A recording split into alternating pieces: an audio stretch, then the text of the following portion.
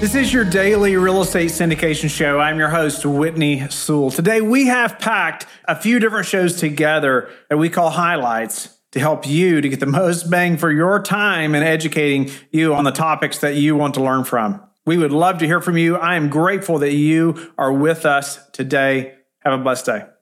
Brandon, tell us a little bit about your business model, who you are, and maybe why this asset class as well. You know, why you pursued this asset class after you tell us how you got there. Well, I opened up our first company when I was about 15 years old. I was doing cars and also RVs. I cleaned them for about 14 years. And then I quickly figured out at the end of it, after 2008 crash, that if you don't own anything that is going to own any assets, you don't own anything, right? So I quickly found out the hard way that I thought I owned something, but at the end of the day, I didn't own anything. So I got investing into assets in 2010. I began wholesaling the first couple of years. And then from 2010 through 12, I wholesaled. And then 12 through 14, I figured out quickly that I needed income coming in, that I didn't have to constantly always take care of things, right? So from 12 to 14, I built passive income of $5,400 each month. And then I got exposed to a concept down in Florida of how they care for the elderly. It was totally the opposite of everything I've been able to get exposed to beforehand. Back beforehand, I was exposed to all the huge 100 to 200 type places for the elderly that typically are going to have an odor inside. I hated the atmosphere. Our family member had a experience there that was pretty bad, actually, and he didn't get awesome care. And I just hated the overall atmosphere. But then down in Florida, I got exposed to it that was totally different. But that's kind of how I got into this today. It was that I discovered there was a need and it wasn't being properly taken care of. I don't feel that our country takes care of the elderly as good as they ought to. I feel actually how they do is it is terrible. And I feel that it could be done drastically different. And then as I got exposed to how it could be done totally different, I felt that I had to go after that and take care of it. So fast forward to today, I've got 5 homes up and operating that are between 10 beds and about 20 beds per home, caring for the elderly. I've got 2 opening in Q3 2022, and I've got 7.2 acres of land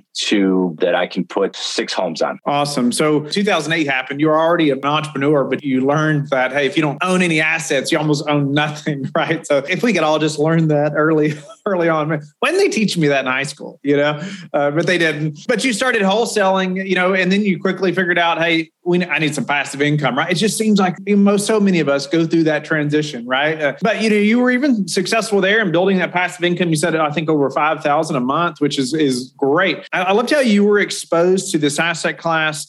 You obviously had you cared for the elderly, like you wanted to see something done differently. Unfortunately, your family member was receiving care and it was very poor. And so I think it's so neat how, as entrepreneurs, oftentimes, a business is created because we see an opportunity, right? We see something that we want changed, and you did that. You're doing that. And so share a little bit about your business model. I noticed, like you said, this many homes, or you have 10 beds in this home. Oftentimes when I think of senior living, or we've talked about it on the show, it looks like a complex, right? Or an old hotel, or, it's something like that. It's it's built that way, like an apartment community. And that's what I think of when I think of senior living. But you talked about, this home model with so many beds in a home. What does that mean? Talk about the differences there, maybe why you're going that route. A big portion of the people that are older that I take care of, they have been in their own home for 40, 50, 80 years, right? Whoever thought at the end of that, they ought to go to this huge, cold 100 to 200 type building. Chances are it probably isn't going to be them. If they are asked, they would prefer to be into a home that's going to be a cozy home that has an atmosphere that is warm, and it doesn't have tons of people, but it has enough people to keep them active, right? So the experience that I had was 2 of the total opposites. I have been in the 100 to 200 that has the odor inside. It has the atmosphere where everyone's asking you for help, because I found out that the average caregiver there has to care for 20 to 30 people. And I said, no, that's terrible. But then I also got exposed to the opposite of it, where they had a 5-person house. And I said, a 5-person house is cool if you are the owner operator,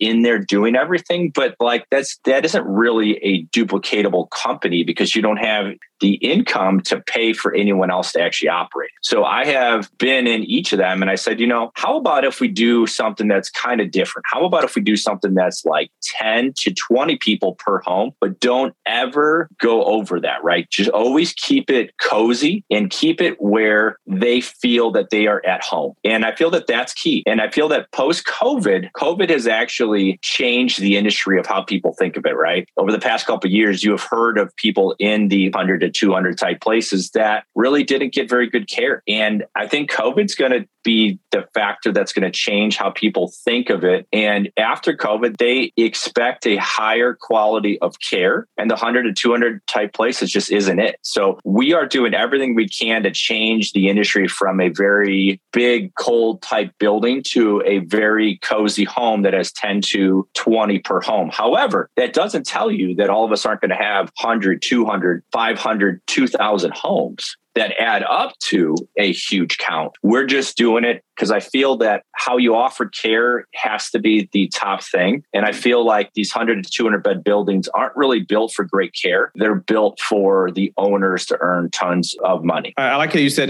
keep it where they feel like they're at home, right? And I have a grandfather who's 101 and grandmother that's 94. They still live at home, believe it or not. He's a World War II veteran. I mean, just they've been blessed with amazing health. But this last year or two, it's really declined quite a bit, unfortunately. But we've been struggling with that. And really they live in a part of the country where it's like, it's a one stoplight town. There's almost nothing there. So it's hard to find, like care for them, And so it's interesting to think about this model where, in that community, it's hard to see, building a big senior living facility, right? No doubt, if you had a home like you're talking about, there's plenty of people, seniors there that need that type of care as well, So I could even see in different markets where, this model would work, where the other model may not, as well in a market like that. Have you seen things like that? Well, I could tell you our very first home, I bought a house that was 4,880 feet on the very first floor, right? And it was on 3 acres, but it was in a town of 832 people. Now, if you think of that, so like you'd go, wow, that's a terrible place to open. But I filled it and I kept it full at 98% occupancy for over 4 years. So this concept is able to operate in all areas, and it probably operates easier in towns where there isn't tons of people. I mean, under 25,000. Perfect for us.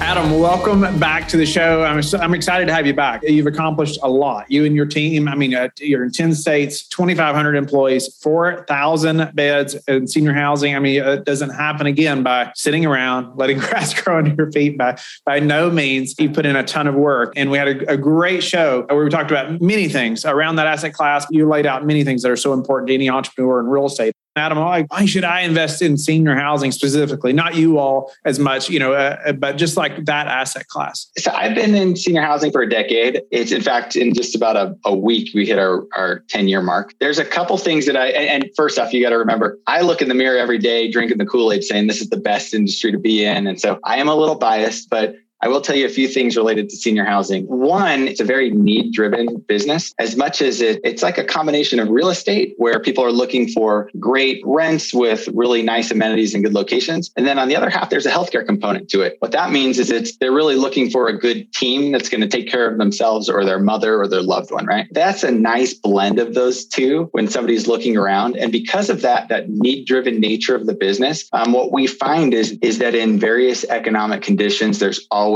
demand. That's probably number one. But in terms of what I think are the three main drivers of growth in senior housing, first is that baby boomers are aging, right? And so baby boomers are still kind of in their 60s or 70s. Our average age is 86 years old. And when you look at baby boomers, everybody thinks, okay, after World War II, then people came home and they had a bunch of babies, right? And that's baby boomers. But when you actually look at growth rates of births in the United States, it started in like the late 30s in the silent generation. It's actually 1936, 1937. And that trend goes up for 20 years straight. And there's a little blip during World War II. And that's where they delineate between silent generation and baby boomers. So when we look at it, If you just take 1937, which is when things started picking up, I'm going to do that on my phone. So 1937 plus 86, which is our average age, that gets to 2023. So we're sitting here in 2022, and we believe that's the very beginning of just a huge demographic growth. So that's one is baby boomers aging. The second is just people living longer. Meeting somebody that was over 100 years old, 10, 15, even 20 years ago was just like an amazing thing.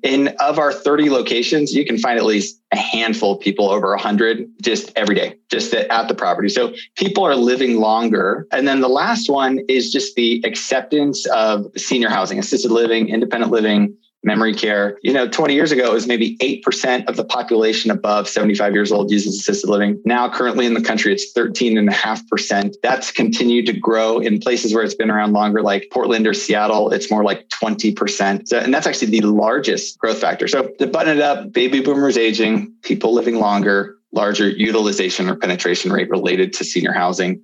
And that trend is a 20-year growth trend. And we believe it starts in about now. That's the gist of it. Yeah, that's incredible information. And I don't know that I've heard many of those things are laid out that way. I have a grandfather that's 101, grandmother 94. They still live at home, believe it or not. So we've had to work through some of that, right? Or my mother is working through all that. But, I was thinking through this and we don't have a ton of time to spend on this, but I just wanted to hear, because you mentioned like the healthcare part of it. And I just wondered, because I don't know this business, but is the healthcare providers or that part of your business, which is so important, right? I mean, the care of these individuals is like your bread and butter, I would think, right? You want them to stay, right? You want the families to be happy and all that. And so are those people on your staff, the healthcare portion, or are they employed by you or is that a third party? How does that work? That's a great question. So the answer is yes. So the 2,400 employees that we have today, that includes everything from the general manager, in our case, it's called an executive director, salespeople, business office manager,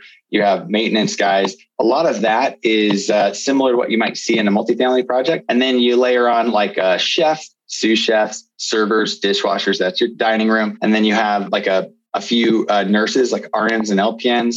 And then they have med techs and CNAs that help care for folks. And then you have activities people that actually run activities, do transportation. Those are all people on our staff. That truly makes a difference. We say that chandeliers don't give care, people do. So there's a big component to the fact that even though the building is important, unlike multifamily where it's incredibly important, the more important thing or equally important is also just the reputation of your staff and their ability to actually properly care for the people that live in our locations. Now, we are private pay, which means that people are usually moving out of their home into an assisted living where they get more of these services or independent living. And it's more personal care. So we're not doing anything like IVs or tracheotomy or feeding tubes, none of that stuff. It's really just grooming, bathing, maybe help with escorting, things like that are more personal care, not necessarily medical related. I think that's a key component. You think about the average length of stay of our residents, which is 2.5 to 3 years, and the types of care that they need. When people think of senior housing, they think skilled nursing, kind of step away from a hospital, and maybe not smells good, and it's not the most exciting place to be. That's really not the case in senior housing today. It feels more like a cruise ship on land. Good way to think about it. Thank you for being with us again today. I hope that you have learned a lot from the show. Don't forget to like and subscribe. I hope you're telling your friends about the Real Estate Syndication Show and how they can also build wealth in real estate. You can also go to lifebridgecapital.com and start investing today.